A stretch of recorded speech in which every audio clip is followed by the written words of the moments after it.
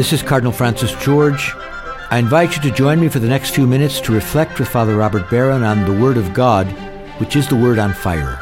Word on Fire Catholic Ministries is a non-profit ministry at the forefront of Catholic evangelization, using new media to spread the faith on every continent. Father Barron challenges us to open our hearts to the Word on Fire, which is God's word of love for each of us. If our hearts are open, the Lord can change and transform us so that we might speak with love about the one who is love. The global benefactors of Word on Fire, with the support of the Archdiocese of Chicago, now present Word on Fire. Peace be with you. Friends, St. John the Evangelist is, of course, a spiritual master, but he's a literary master as well, and we can see his skill on display throughout his gospel, but perhaps especially in the stories dealing with the resurrected Jesus. You can find them in the 20th and 21st chapters of his gospel. I might recommend during this Easter season, take the time, maybe with your family, to read through chapters 20 and 21 of John's gospel. Well, the passage for today is from chapter 20, and it contains, in short compass, the whole of Christianity, if we have the eyes to see it. You know how a great artist will do this sometimes? He'll take the whole theme of a play or of a picture, and he'll put it in one tiny corner. There's one scene in the play that somehow encapsulates the whole thing. Or there's one corner of the picture that sums up or encapsulates the whole thing. There's something of that quality, I think, in these stories of the risen Jesus. So let's take it line by line. On the evening of that first day of the week, first day, Easter Sunday is a new creation day. John here is hearkening back to Genesis, to the first day of creation when God said, "Let there be light," and there was light. On Easter Day, the one who called himself the light of the world has returned from the dead. And this means that everything has changed. Everything has been recreated. We are living now in a new world. See, and Christians, if you get less than that, you're not getting the Easter message. We're living in a new, recreated world. Well, what precisely has changed? What's so different? We hear the disciples were locked in the upper room for fear of the Jews. It means they're afraid of the same people who had arrested, tried, and executed Jesus. They're afraid they might be back for them. I mean, it's a pretty legitimate fear. One could argue that the primordial human problem is fear. St. John says in one of his epistles that perfect love casts out all fear. Interesting, isn't it? He doesn't say perfect love casts out hatred, it casts out fear. If love is the solution, fear is the problem. And see, I would say that pride is a child of fear. Because we're afraid, we cave in around ourselves. Because we're afraid, we lash out at others. Because we're afraid, we defend our prerogatives. Can you see how the picture of the disciples locked in the upper room in fear is a wonderful image of cramped, prideful, unhappy humanity? A humanity that is inhabiting the old world. Well, despite the locked doors, Jesus came and stood in their midst, and he said, "Peace be with you." Though they were trying to keep everybody out, Jesus found a way in. Though they had turned in on themselves in fear, Jesus worked his way in. The point, I think, friends, is this. What conquers our fear is Jesus' resurrection from the dead, which proves that God's love is more powerful than death. I mean, put that one up on your screensaver. There's Christianity in a nutshell. God's love is more powerful than death. Paul says, I'm certain that neither death nor life, neither angels nor principalities, neither height nor depth, nor any other creature could ever separate us from the love of God. The risen Jesus links us to that power which is greater than anything that is in the world, to that power which overcomes any fear we could possibly have, because the source of all fear is the fear of death. Think about how all your attendant fears come back to that primordial fear. And this is why he can say, Shalom, peace.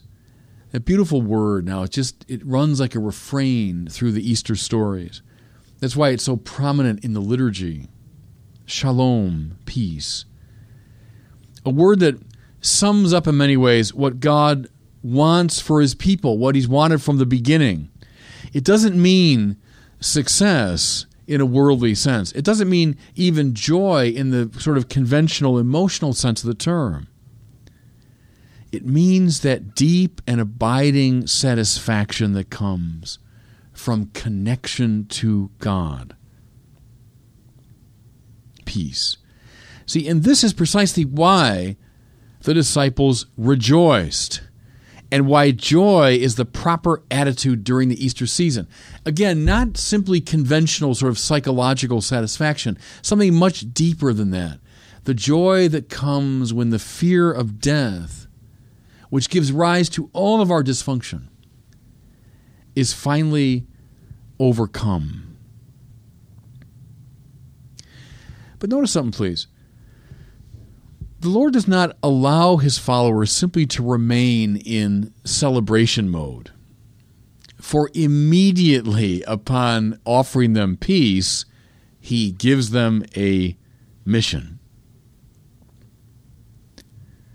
As the Father has sent me, so I send you.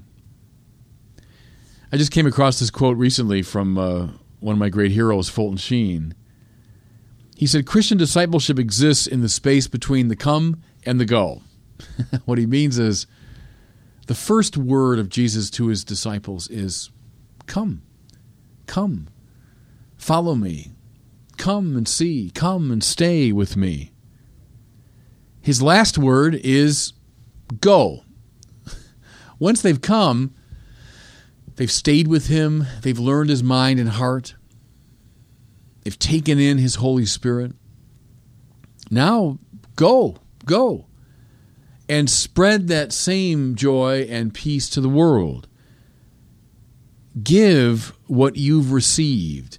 Christian discipleship takes place between the come and the go. And so the minute Jesus offers them peace, he sends them to spread that same peace wherever they go. We're gathered by Christ, yes, but then we are immediately scattered by him to the far ends of the world in order to announce the same message and to bring this same joy. Then we have this, and again, every detail of this account matters. It says, he then breathed on them and said, receive the Holy Spirit. What a strange and wonderful gesture. Ruach in Hebrew, pneuma in Greek, spiritus in Latin, all have the primary sense of breath. See why those words are so important? Because breath is so important to us. It means life. You know that feeling, for whatever reason, you can't get your breath? How terribly disconcerting that is, how deeply frightening that is. So ruach, pneuma, spiritus means breath. In the derivative sense, they mean spirit.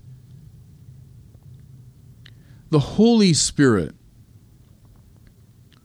is the holy breath breathed back and forth by the Father and the Son. The Holy Spirit is the love that connects the Father and Son, the love in which the Son was sent and by which the Son was called back to life. Think of the Father and Son sighing their love for each other back and forth. And that holy breath is the Holy Spirit. The whole point of the church is to receive that life and then to give it. Now, friends, let me say that again, because there's nothing more important. The whole point of the church. By church here, I mean popes and cardinals and archbishops and liturgies and vestments and candles and spiritual and corporal works of mercy and schools and hospitals, seminaries, parishes. I mean everything.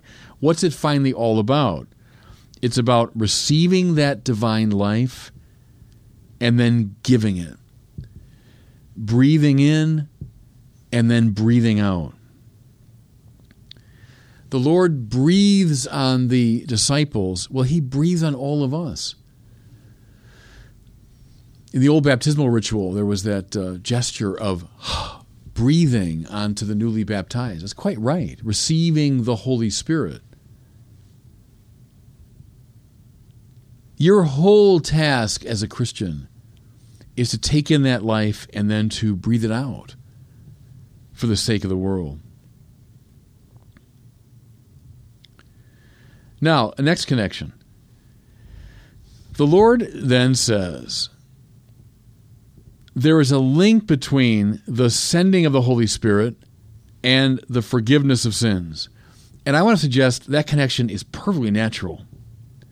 Sin is the suspension of love, which means a loss of the divine life.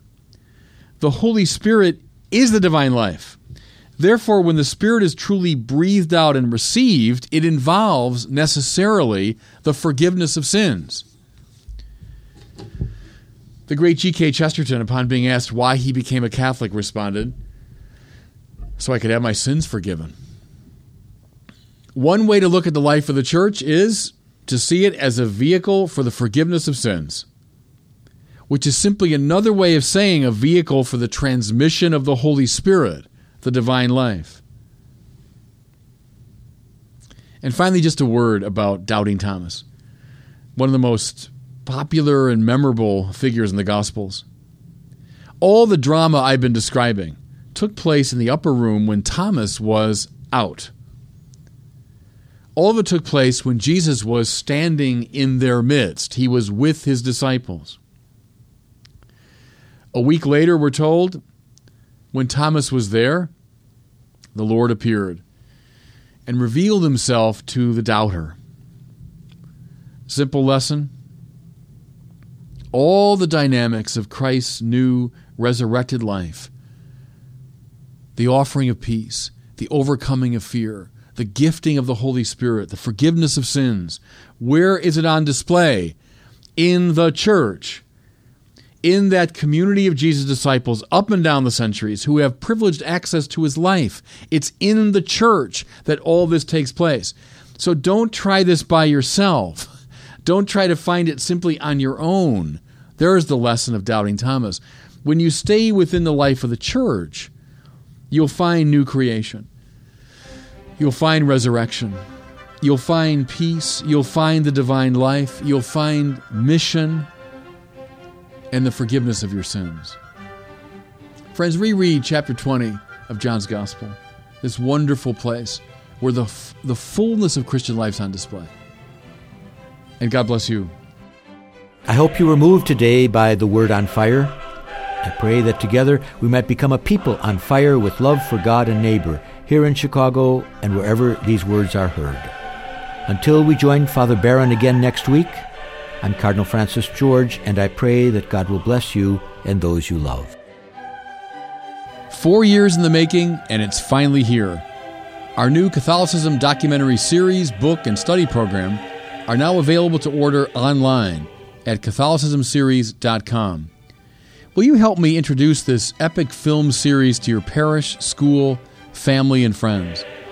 Catholicism is an unprecedented adventure around the world and deep into the faith.